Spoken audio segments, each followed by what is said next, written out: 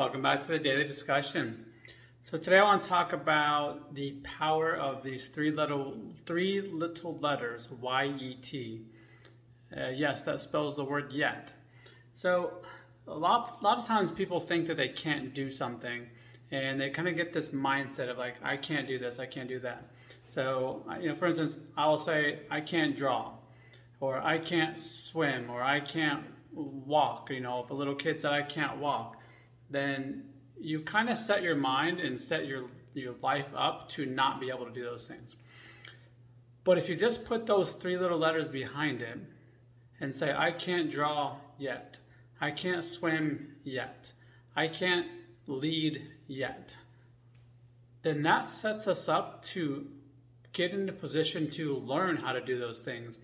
And it allows our brains to understand that it's capable. We just don't have the skills or the knowledge currently. But that doesn't mean we can't develop it. So when we change the way we talk about the way things and change the language we're using and just adding simple things like the word yet in, it becomes a very powerful statement now. I can't do X yet. I can't do Y yet.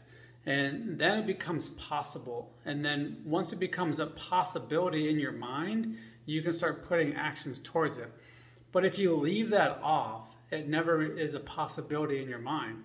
You're closed off to that option, so you don't ever put the effort into it because your brain subconsciously is telling you that you're not able to do it.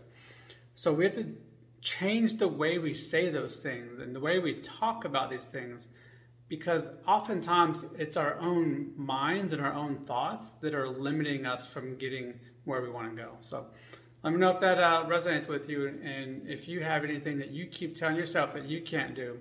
And if you use this, the power of yet, let me know how it goes.